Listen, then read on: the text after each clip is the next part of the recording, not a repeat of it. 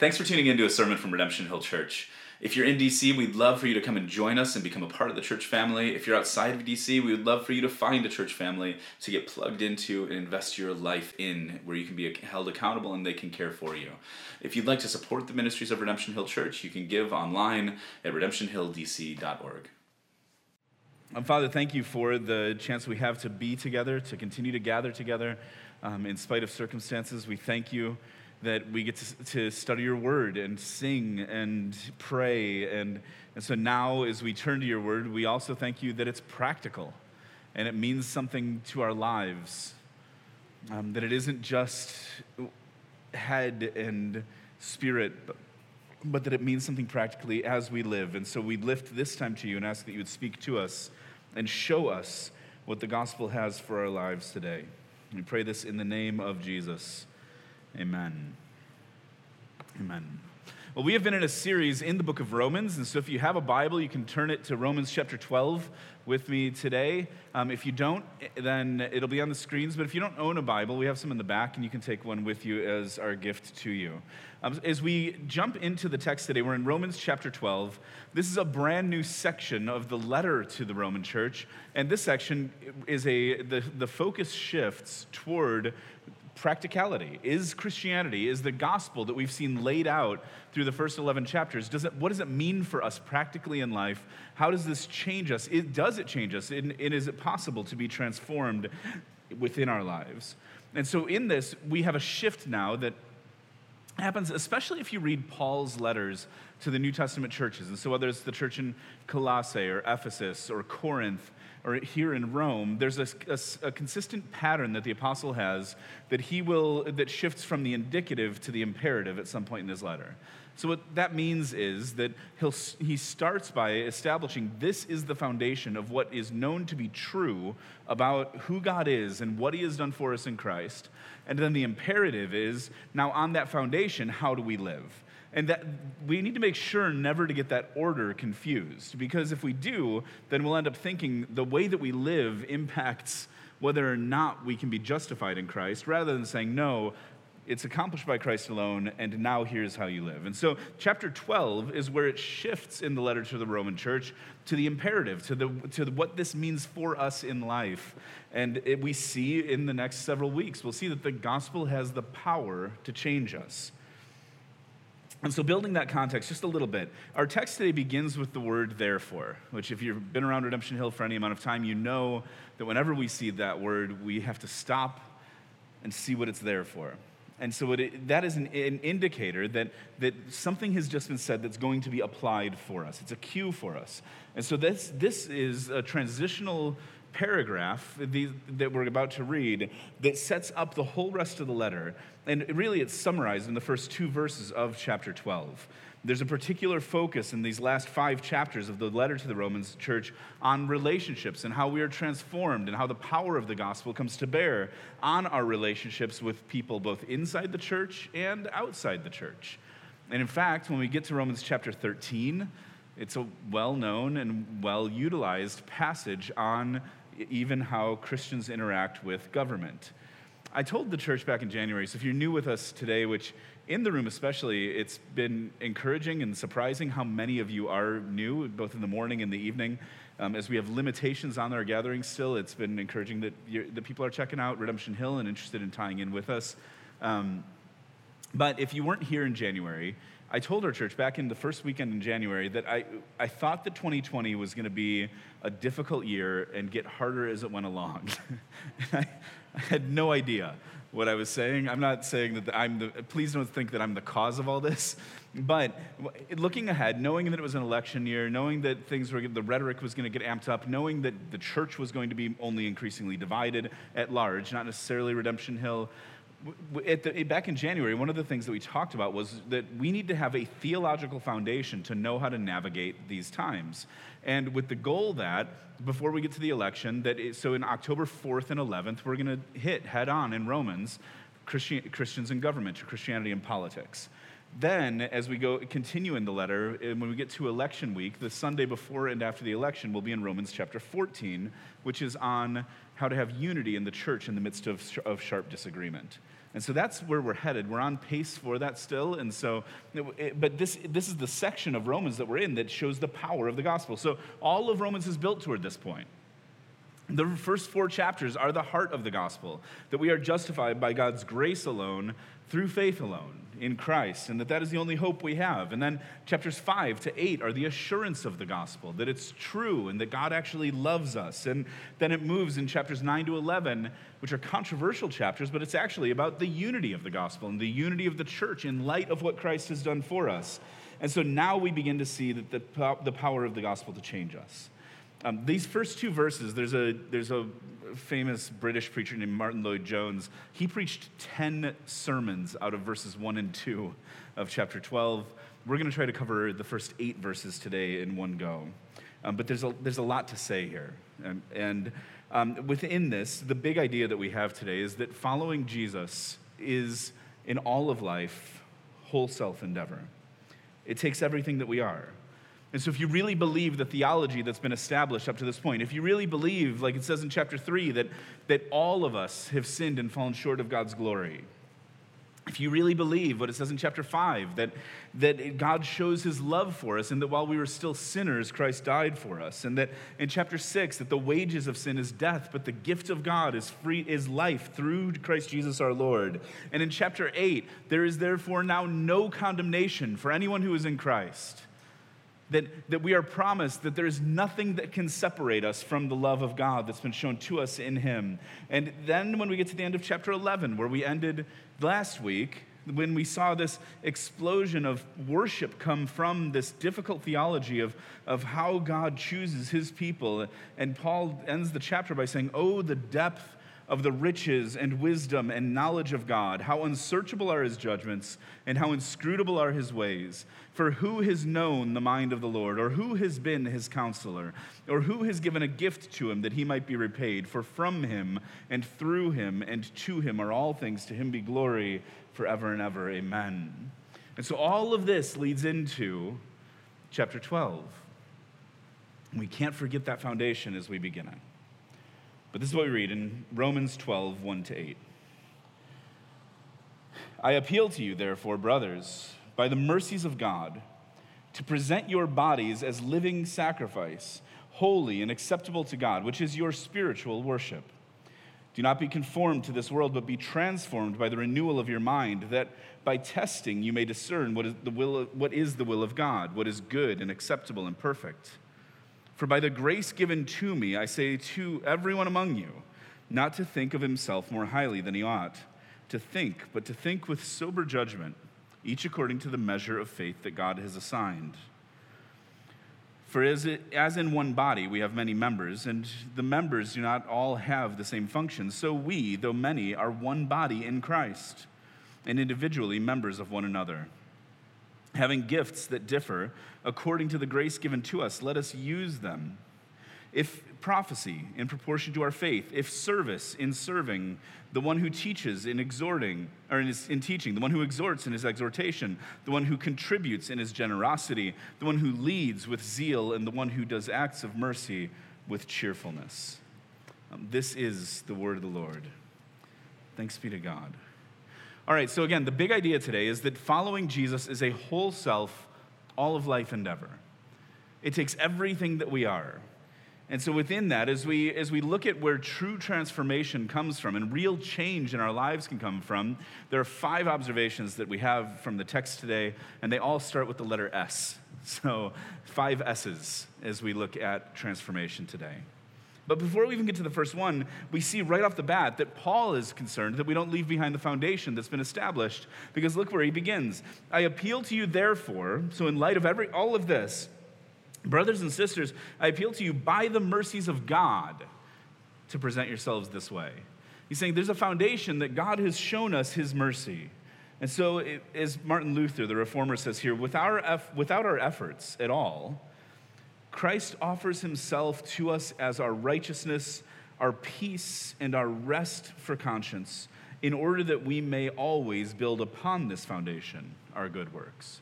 So again, Luther is saying it's important here to remember there's a foundation of God's mercy that then impacts how we live, and let's not get it reversed. So the first S is sacrifice. What does it look like? What does it mean to follow Jesus as a whole self, all of life endeavor? First is sacrifice. And there's three ways that it's described here. It's a living sacrifice, holy and acceptable to God. Now, this is interesting language, right? A living sacrifice. Most of us haven't experienced actual sacrificial systems, but Paul's audience in the first century had. Whether it was Jewish people, they would have experienced temple worship, which included animal sacrifices. Otherwise, pagan temples, whether Romans or Greeks, they experienced this all the time, that sacrifices were made to various deities in various temples. And so they knew that after you offer a sacrifice, the sacrifice doesn't go on living. That's not how it works. But what Paul is saying here is that to follow Christ, what it means that we are constantly, ongoing, and actively, for our lifetimes, living self-sacrificially.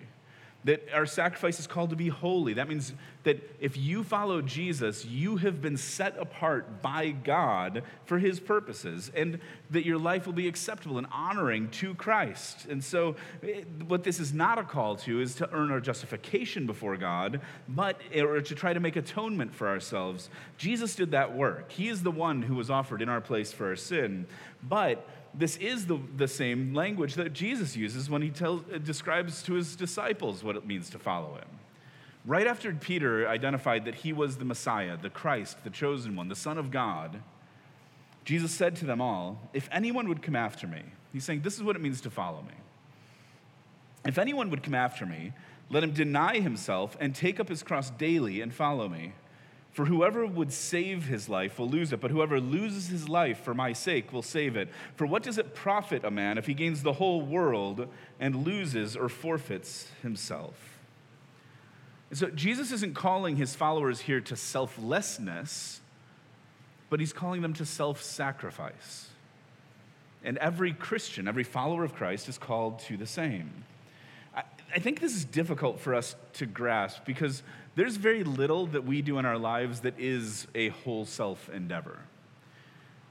Probably 20, 25 years ago, there was an adolescent psychologist named David Elkind. He wrote a book called All Grown Up and No Place to Go. And he described a phenomenon at the time that was what he was observing in adolescence. I would say this is wide, broad cultural scale at this point, that he described as the patchwork self. And what he was describing is that we actually have divides within us, that it's hard to find a central identity of who we are because we have a tendency to break up our identity dependent on the circumstances and the people, the relationships that we're around. What that means is that you might be a different person when you're at work versus when you're at home, when you're with friends versus when you're with family or parents or church friends or work friends or rec league friends or roommates. What this means is that you just might present your life differently on social media than the reality that you actually live. That we have carefully curated lives in what we put out there publicly, but it doesn't actually represent the fullness of who we are. And so if you live in this divided patchwork self, it's going to make it difficult for you ever to have a central identity, and it's going to actually diminish your humanity and your ability to live self-sacrificially, because any area that gets touched isn't going to touch the whole. So what God calls us to, what Christ calls us to, and is that we would come after him and give up everything else. Every other priority, every other pursuit would be put on the altar for him, and that if we lose everything, then we may actually gain life in him. That's what Paul calls us to here in Romans 12, to say, by the mercies of God, present yourselves as living sacrifices. This is your spiritual worship, and it's your bodies. So Christianity is not disembodied. It's not Gnostic of just saying it's escapism and intellectual. And it's saying, no, everything that you are has been called by God. Everything you are is being redeemed and renewed and restored. And this is your worship, is to offer your entire life as a sacrifice. Tim Keller, who was a pastor in Manhattan, said, to be a living sacrifice is to be fully at God's disposal. It means actively to be willing to obey God in anything he says in any area of life, and passively to be willing to thank God for anything he sends in any area of life. So here, Keller is able to break down very clearly and rationally. For me, it was more helpful to hear from Dr. Tony Evans here. He said, this is the difference between what a chicken and a pig bring to a bacon and egg breakfast. The chicken makes a contribution. The pig gives everything. What we often do with God is give an egg here and an egg there, but God wants sacrifice, the ham and the bacon. Only total surrender will be called true worship. And so this is the question. With your relationship with God, as you pursue spirituality, is Jesus just something where you want to make a contribution here or a contribution there? Or have you put yourself wholly at his disposal? Have you given yourself over wholly to what God would have for you? Following Jesus takes everything that we are. It's a whole self, all of life endeavor, and so it takes sacrifice. Second, we'll be reshaped. And so it's sacrifice and shape. This is what we see in verse 2. Don't be conformed to this world, but be transformed by the renewing of your mind. And so he's talking about the molds that we get pushed into here, that there are forces around us and circumstances around us that shape our lives for good and for bad. That every one of us, the relationships we have, the activities we are a part of, everything we do has a shaping effect on us. I can remember when I was a kid, and I don't know if they have a better system for this now, but I can remember every year, it's football season again. I promise you that if the Bears lose a few games, I'll stop talking about it. But if they win, it's just going to get worse. And so I can remember as a kid, though, that when I played football, that every year I would get a mouth guard. And if you tried to wear these plastic mouth guards unshaped and unformed, unmolded, they would cut into your cheeks and into your gums, and you had to mold them. And so I don't know if this is the way you're supposed to do it, but I can remember the way my dad did it for me is he had a pot of water simmering on the stove, maybe not quite a boil, and then he would dip this plastic mouth guard into the boiling water and then say, okay, open up and bite down. And I had to bite down on this scalding piece of plastic in my mouth and suck the water out through my teeth so that it would mold to my teeth. And it was miserable. It was the worst part of the football. Hitting didn't bother me. I liked that part of the game. I could go without a mouth guard my entire life because of that experience. But without that, you had to do it because it molded it to your mouth. If you've ever worked construction, and I worked pouring concrete in college, it's hard work, but you have to create a mold and a form and make sure you tamp out the concrete so that there aren't gaps and air bubbles within it so that it's a strong form, but it gets molded to whatever shape you pour it into and will hold that shape for support and strength. Or maybe you like baking. We all know how this works too, because even if you don't like baking, you like Christmas cookies, and they are almost always shaped like different things because we can roll out the sugar cookie dough on a countertop and press the cookie cutters into it to shape and to mold the cookies over time. See, we know intrinsically that how molds work. What's amazing is how much we overlook the forces that mold and shape us. Every one of us. What is the first thing that you do in the morning? What's the first thing your mind goes to? What's the last thing you do at night as you're laying in bed? What are the practices of your week, physically, mentally, vocationally, in relationships? How does your week look, and how is it structured, and how proactive versus reactive are you? And all of this is going to have a shaping influence on you. How much time do you spend on the glowing rectangle that sits in your pocket? And that's going to have a shaping influence on you. Sundays are the worst because screen time, which is the best and worst creation that Apple has had, every Sunday morning it sends me a little message. Do you get this too? Every Sunday, where it's on Sunday mornings, that's what I wake up to is, once I've brushed my teeth and gotten a cup of coffee and I'm getting ready and trying to go and get ready to preach, and as I do, I'll pick up my phone and it'll say, your screen time was up or down this % this past week, and I feel like I'm getting shamed on my way to prepare a sermon every Sunday. But it has a shaping influence on us. What do you do for recreation? Do you understand that the word recreation is to have a recreative power in your life, to be renewing and restoring to who you are, not just to go and have fun, but to renew and restore your soul? What do you do for that? Everything we do has a shaping influence. Tish Harrison Warren wrote a book called Liturgy of the Ordinary, and in that she says, a sign hangs on a wall in a new monastic Christian community house that says, everyone wants a revolution, no one wants to do the dishes. I was and remain a Christian who longs for revolution, for things to be made new and whole and beautiful in big ways, but what I'm slowly seeing is that you can't get the revolution without learning to do the dishes. The kind of spiritual life and disciplines needed to sustain the Christian life are quiet, repetitive, and ordinary.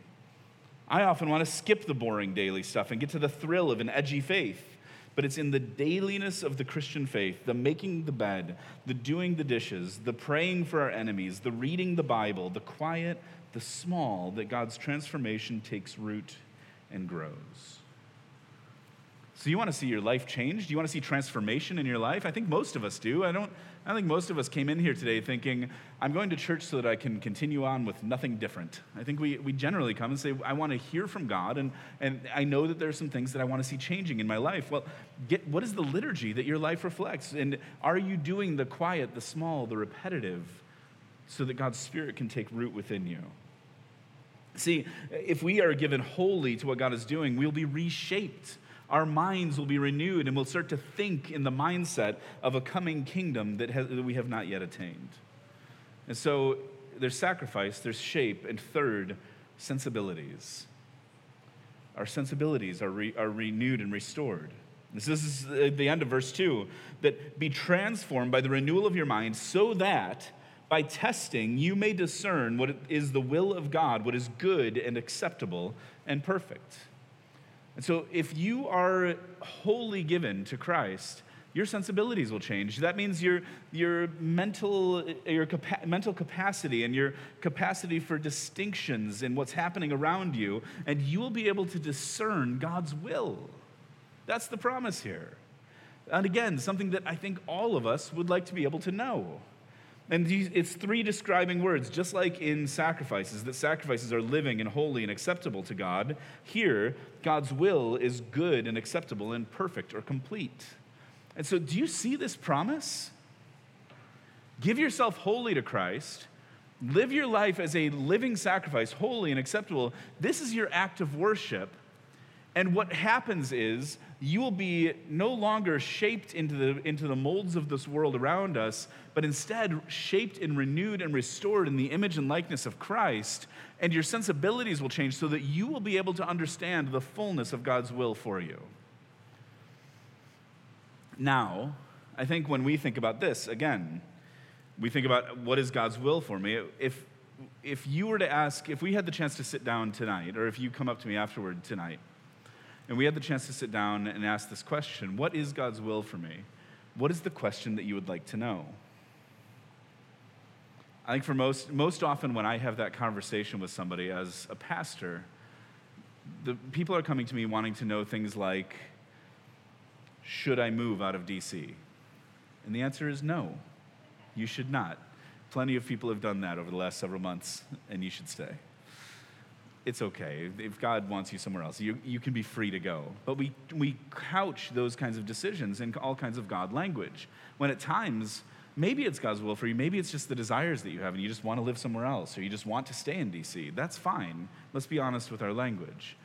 Otherwise, it might be, a relationship. You're getting, you would like to be in a relationship, or you are getting serious in a relationship. You don't know if it's God's will to pursue that relationship, and it can get scary to know, like, if I marry the wrong person, what's going to go wrong? And I'm at a fork in the road in this relationship where I have to decide to be in or out.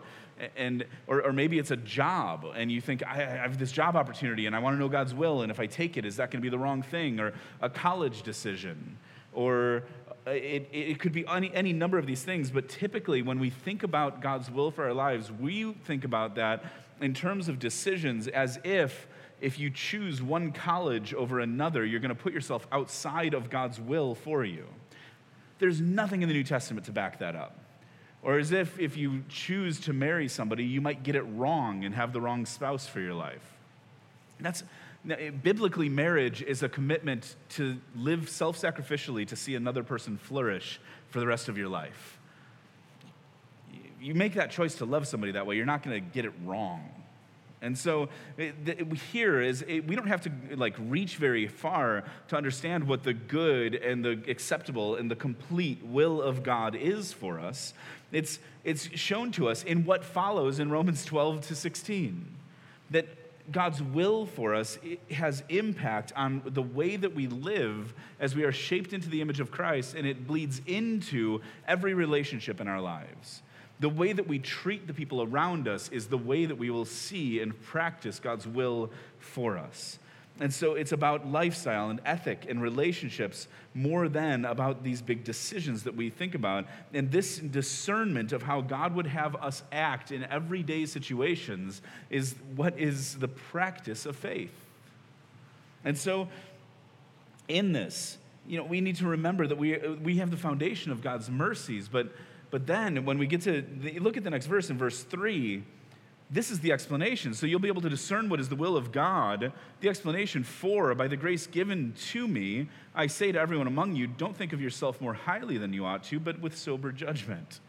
And it goes on then to talk about life and community, and it goes on in the end of chapter 12, what we'll see in the next time we study this, that it goes on to talk about the mark of the Christian is love, to pray for your enemies, to contribute to the needs of the saints, to be patient in tribulation. This is the will of God for those who follow Christ, is to live in a way that reflects that we follow Christ.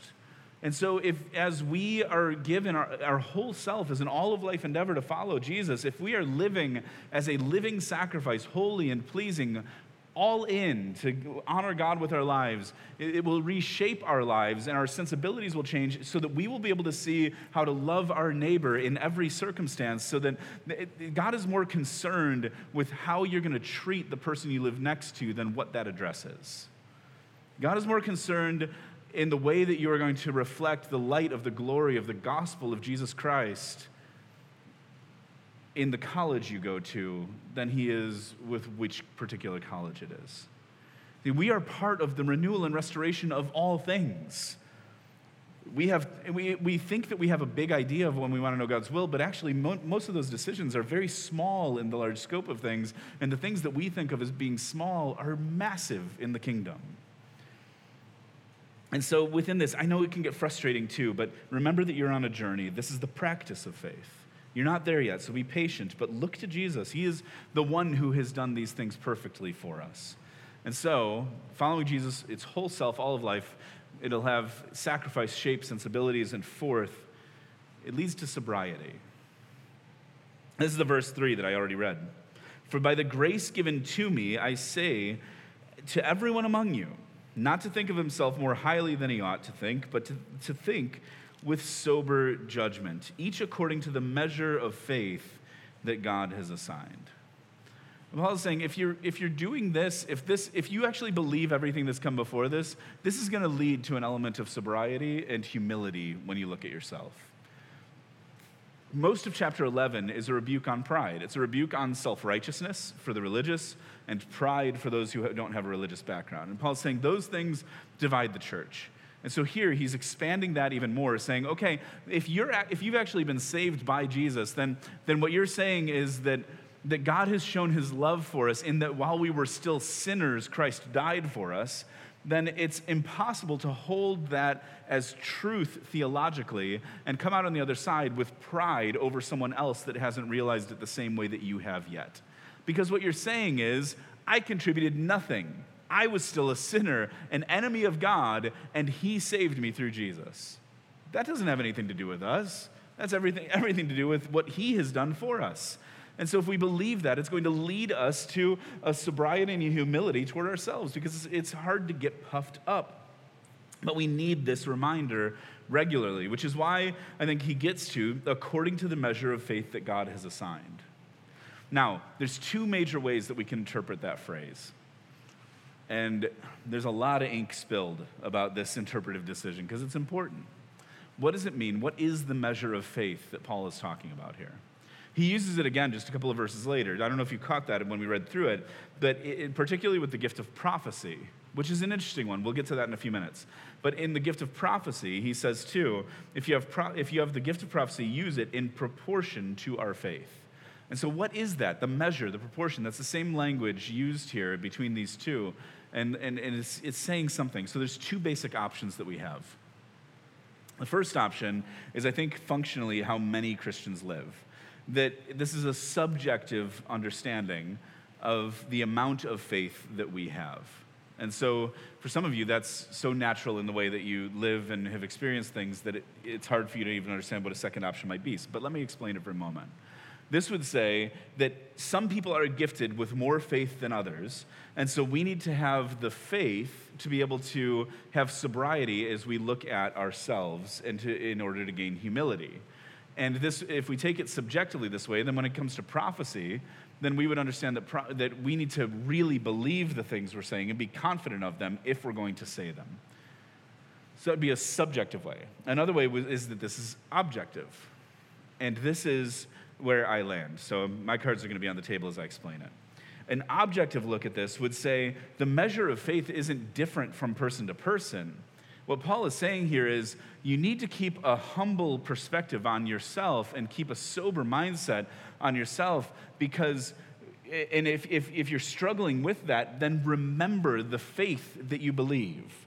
Remember what the gospel is and what that says about you. You are made in the image and likeness of God and worthy of dignity and honor and respect. Yes and amen. And you are on your own horribly fallen without hope apart from Christ. And so the only hope we have is in Jesus, and that obliterates our pride. Our call from Jesus isn't to be better and greater and smarter. The call from Jesus is, give up everything to follow me. You could gain the whole world and lose your soul. But we're called to constant sacrifice. And so here I think Paul is calling us to say, don't get puffed up as you grow in faith. Don't get proud as you are changed. And you see God at work in your life. Stay humble. And how? Because the gospel keeps us humble. It keeps everything in perspective. It keeps us sober-minded. It makes sure that when we are celebrating anything, what we are celebrating is that Christ was crucified for us. So that like Paul in 2 Corinthians 12, we can say, listen, I'm only going to boast in my weaknesses because those are the things that show the power of Christ more clearly. And so here there's an objective measure, I believe, to say that we have to look to the measure that Christ was crucified for us and the cost of our sin, and that will help us keep perspective on ourselves and our gifts and our role in God's story, that we are a part of his work in renewing and restoring and redeeming all things. And so sobriety is the fourth mark, and that leads to the fifth, is service. Sacrifice, shape, sensibilities, sobriety, and service. I don't think it's inconsequential that the first two relationships that Paul gets to in applying the gospel on the back part of the book of Romans first talks about a relationship with God and then with his people, the church. And so that's what it goes into immediately, is that every member of the church matters. Every person has a part to play. Everyone is a member of one body. And God has given us this one body with many members, and the members don't all have the same function. So we, though many, are one body in Christ and individually members of one another. He's saying we have been joined together in this body of Christ. Jesus is the head, and we together have different functions and different roles and different giftedness and different passions and personalities, and that is a good and glorious thing. And so the members of the body can't be divided biblically. In 1 Corinthians 12, he talks about this too, and pushes this metaphor even a little further and says, listen, when one member of your body hurts, the rest of the body hurts with it. And we know that to be true. When we have something that's wrong physically, it impacts our lives. When you're dealing with pain physically, it impacts your life. And so in the church, when somebody in the church is hurting, it impacts us. And the reason that we often, even today, Pastor Chewy prayed for people outside of Redemption Hill and outside of our city is because it hurts to see people and to know, when we know people especially, but also to know that there are other people who are part of our family that are suffering in these places. It has an impact on us, even from a global perspective. But within the church, there are so many forces that are working to divide us or lift up different body parts as being more important. And Paul here is affirming, no, everybody's got a part to play in this. In 1 Corinthians 12, again, he says, and actually the stuff that's behind the scenes might be the most important. We don't know what God is most concerned with, but it's probably not the things that we are. But every member is called to be a part of that body. There's no concept in the New Testament for someone being a follower of Jesus as an individual and not being tied to a community of people to work out their faith in life and in practice together. And so he starts working his way through the various gifts. And this isn't an exhaustive list. He says, we have different gifts and according to the grace given to us. And so let's use them. Serve with your gifts. If it's prophecy, in proportion to our faith. Now again, here, I don't think he's saying that this is subjective, and this gets into a discussion of what the gift of prophecy is. And so let me just briefly say, in 1 Corinthians 14, I think it's defined for us that prophecy is when somebody comes in, their hearts are called to account, the secrets of their hearts are disclosed, and so falling on their face, they will worship God and declare that God is really among you. So prophecy is a word that someone has to speak to another person that exposes their hearts and draws them to worship Jesus. It's a part of conviction and redemption. And so here, when Paul says, if it's prophecy, he's saying that some of you are particularly gifted in this way. If you have that gift, use it in proportion to the faith. Now again, I don't think he's saying use it if you're really convinced that what you're saying is true, because that could lead to all kinds of craziness. I think what he's saying is use it in proportion to the faith. That anything you say has to be in alignment with the gospel. Anything you say has to be in alignment with the truth of who Jesus is and what he's accomplished, because prophecy is not just about being a jerk and convicting people of their sin. That's easy to do. It's used by God to redeem and renew and restore broken people. And so he goes on, that prophecy, then use it in proportion to our faith. If it's service, then in serving. If it's one who teaches, then in teaching. If it's one who exhorts or challenges people, then to their exhortation. To the one who contributes in generosity. The one who leads with zeal. To the one who does acts of mercy with cheerfulness. So you hear what he's saying here is whatever God has given you and called you to and given you opportunity for within the body of the church, your life and experience toward God's people is transformed the more that you follow Jesus and the more engaged you are in building up the body of Christ and being a part of his work among his people. And so within this really sums up and gets to the core of all of these other things. It's living self-sacrificially for the good of those around you and to love that well within the family of faith. This leads to a question that just real briefly about how do we discover our gifts? Have you ever taken one of those spiritual gifts inventories? It's kind of like a personality test, except for what your spiritual gifts are. Those might be helpful. My experience is that usually gets people into the things that they want to be gifted in, and you don't always get an accurate look at things. I think the way to discover your gifts is to be a part of a church and respond to the needs of the church, and when needs rise up, to go and try to fulfill them. You might discover along the way that you're not gifted for ministry, but I think that when we think about spiritual gifts, we think about spiritual gifts as being a part of a pathway to our own self-discovery. What am I good at, and how do I unlock my potential before God? Biblically, when it talks about gifts, I think it's much closer to reality to say there will be needs that arise within the church, and the Spirit of God will equip some of you to meet those needs, whether or not you realize that you can do it. And so we need to shift our thinking on these things. Because if we look at it the first way, as spiritual gifts as a pathway to self-realization and self-discovery, then we will never serve in any capacity, because anything that's hard will go, I'm just not really gifted at that. You don't have to be very gifted to do setup and tear down in a church. I love our setup and tear down team. That's no shade on them. We need them. And it's gotten easier for us. We used to have to set up whole sound systems and things. And so there used to actually be requirements where we would actually say, please, you need to be a certain size and strength if you're going to be on the setup and teardown team, because we had some very eager, small people trying to lift speakers, and we had to say, this just isn't probably for you right now. Right now, it's like setting up communion, and so, that's an opportunity to serve. But yeah, you might discover along the way that you're not gifted for something. It's easy to say, I'm not really gifted with kids. Have you tried working with our kids ministry? They do great training. They'll do a background check on you to make sure that everybody up working with our kids, when we're able to do that again. Obviously, we can't right now. But they're great at helping you get into that. If you're a single guy who would like to impress the young women of our church and you're not serving in our kids ministry, I don't know what you're thinking. Guys, this is an easy thing to do. And you might get up there and realize, I'm no good at this. And that's fine. Then we'd like you to stop. For the sake of our kids, so that they have a fun environment when they come in. But you might be surprised. Greeting. Really what you have to be able to do to be a greeter is smile and be welcoming to people.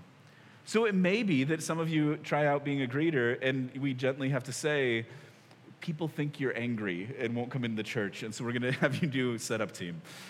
But it could be that you really enjoy it and you get to know people. You have to try things in order to figure this out, and the way to discover what the Spirit of God is gifting you for is to be a part of a church and start serving in some capacity.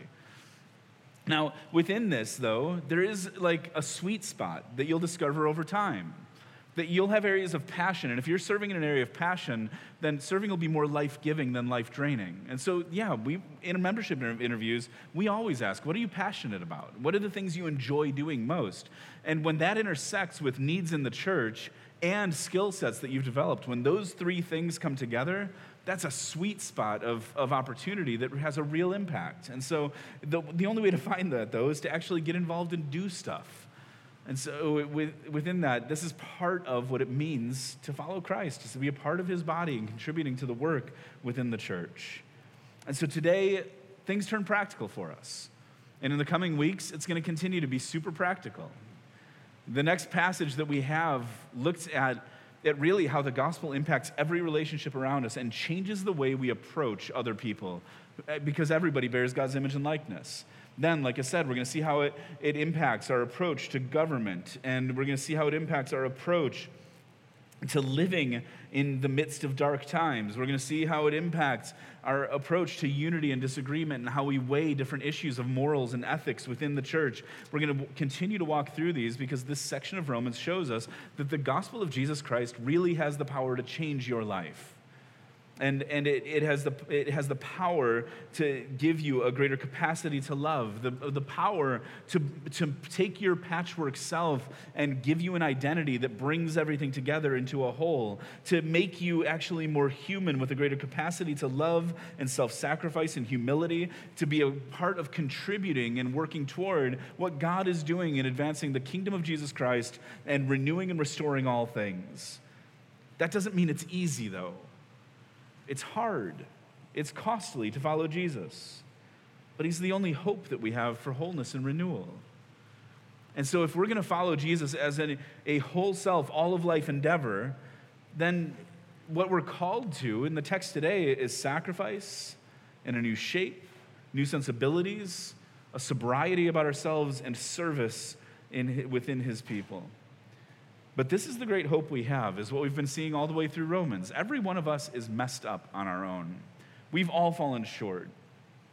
Every one of us has earned sin on our own, but while we were still sinners, Christ died for us and has given us life and hope, and we're part of the restoration of all things. And so if you're not a Christian, this is what Christianity is about. You can turn to Jesus today, and you'll be welcomed by God into a new family and saved and forgiven. If you are a Christian, stop playing around. Like Tony Evans said, which are you going to be, the chicken or the pig? Are you going to bring a contribution and a little piece, or are you willing to go in with everything that you are? Let's pray together. And Father, we need your help in this, because it's hard to trust that we can give everything we are. We want it to be transactional. Or read about a return on our investment. So would you help us? Would you help us to trust that your word is true, that we really can have hope in Christ. And would you help us, renew us and restore us, so that we can move on the foundation of confidence in the truth of the gospel, that it's worth it to offer ourselves wholly as living sacrifices to you. And thank you for the work you continue to do in our lives and in our church. And we pray that you would help us. We pray this in the name of Jesus. Amen.